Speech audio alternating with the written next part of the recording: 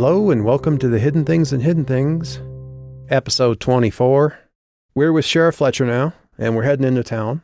Mom and Calliope have kind of sort of halfway reconciled a little bit. This is kind of a section that there's a bit of resolution in the first half of it, and then it kind of it transitions to the next thing. So there's a lot of driving. I had a funny comment from my New York editor when she was reading this. It seems like there's a lot of driving in this part. And they're all in like sort of one place. It just feels like there's a lot of driving. I'm like, that's because they're in one place and it's out in the middle of nowhere and there's a lot of driving wherever you go. How far do they live out of town? I don't know, 30 minutes or so. 30 minutes is probably more like 35 miles because not too many people doing the speed limit out there. Anyway, I did have a sheriff in my hometown when I grew up. I'm pretty sure his first name was Jim.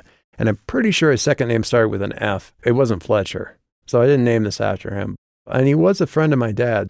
It's not a direct map by any stretch of the imagination because he never let me off on any of my frickin' speeding tickets. But there's a few echoes in here. Who's right? Was mom really that much of a downer on the whole music thing? Did she leave Calliope with the feeling that she could never talk about this and didn't talk about it for 10 years and kept it a secret from her whole family for that long? Or is her mom right and Calliope is just, taking things out of context and her mom actually really thought she was good at it?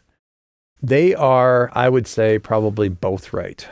Because Phyllis is absolutely right about the context with which things are delivered. And generally speaking, she's going to have a better perspective on it than a 15-year-old, no matter what you do. Calliope's right because she's the only one that can be right about how it made her feel. It wasn't one instance. Calliope may be able to rattle off this singular instance of when her mom was kind of negative about this thing, but this is a recurring thing for her. It was enough to make her push at it. You see some more of that with her dad and her. They, go after each other a little bit, and it's familiar enough that her mom is immediately ready to sort of turn the hose on him to keep him from going at it again. So there's definitely some of that there, but this is family stuff. You really can't sort out who's right and who's wrong. You can be right or you can be happy. And Calliope's got to kind of pick at this point in time. Or her mom does, or they both do. You don't have to let it go. I know people who are still mad at their second grade teacher at the age of 40, like mad, like still angry, like can't talk about it angry. So you don't have to let it go, but I think you do if you're ever going to get better. So we'll see if Calliope gets better, I guess. A lot of the reason that Calliope didn't realize what was really going on at the time is because she's 15 and please understand, I'm not making fun of 15-year-olds. I'm not. I am talking about me.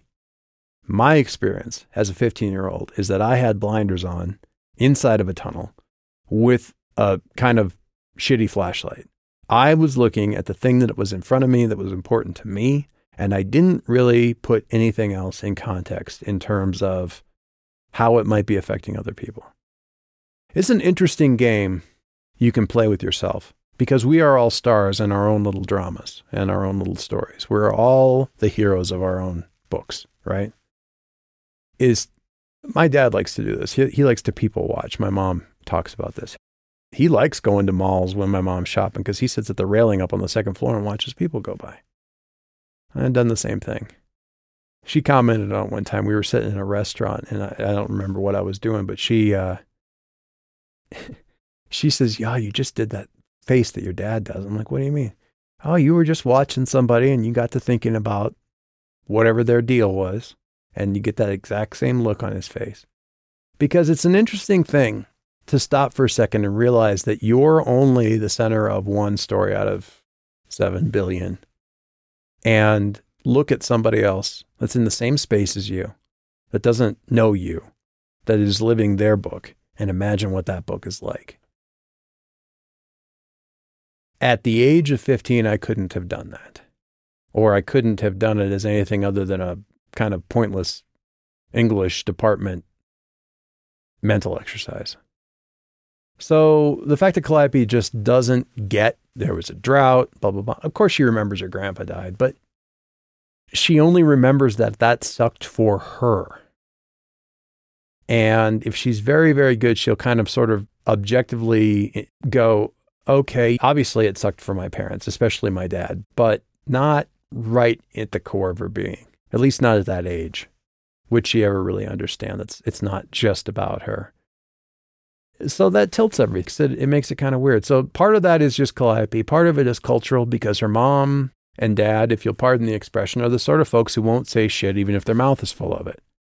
So they're not going to put that on their kids. And at that time frame that I'm thinking of, this would be, Calliope's younger than me, so let's say mid-90s. Even then, in the Midwest, not only would it not be something that you'd lay on your kids, but it would have been if either one of the kids had been sons. They weren't. They were daughters. Now, it's not going to get into any of that. Maybe Sandy knew about it a little bit more than Calliope did because she was the oldest, so she sort of gets a little bit of that, or is going to notice some more of it, but not so much. I can imagine a lot of clashes in the Jenkins household when Calliope was about 14 or 15 or 16, wanting to be a grown-up and wanting to be treated like a grown-up, when the fact of the matter is that for her dad, as great as her dad may or may not be, even treating her like a grown-up isn't going to be treating her like an equal. Exactly.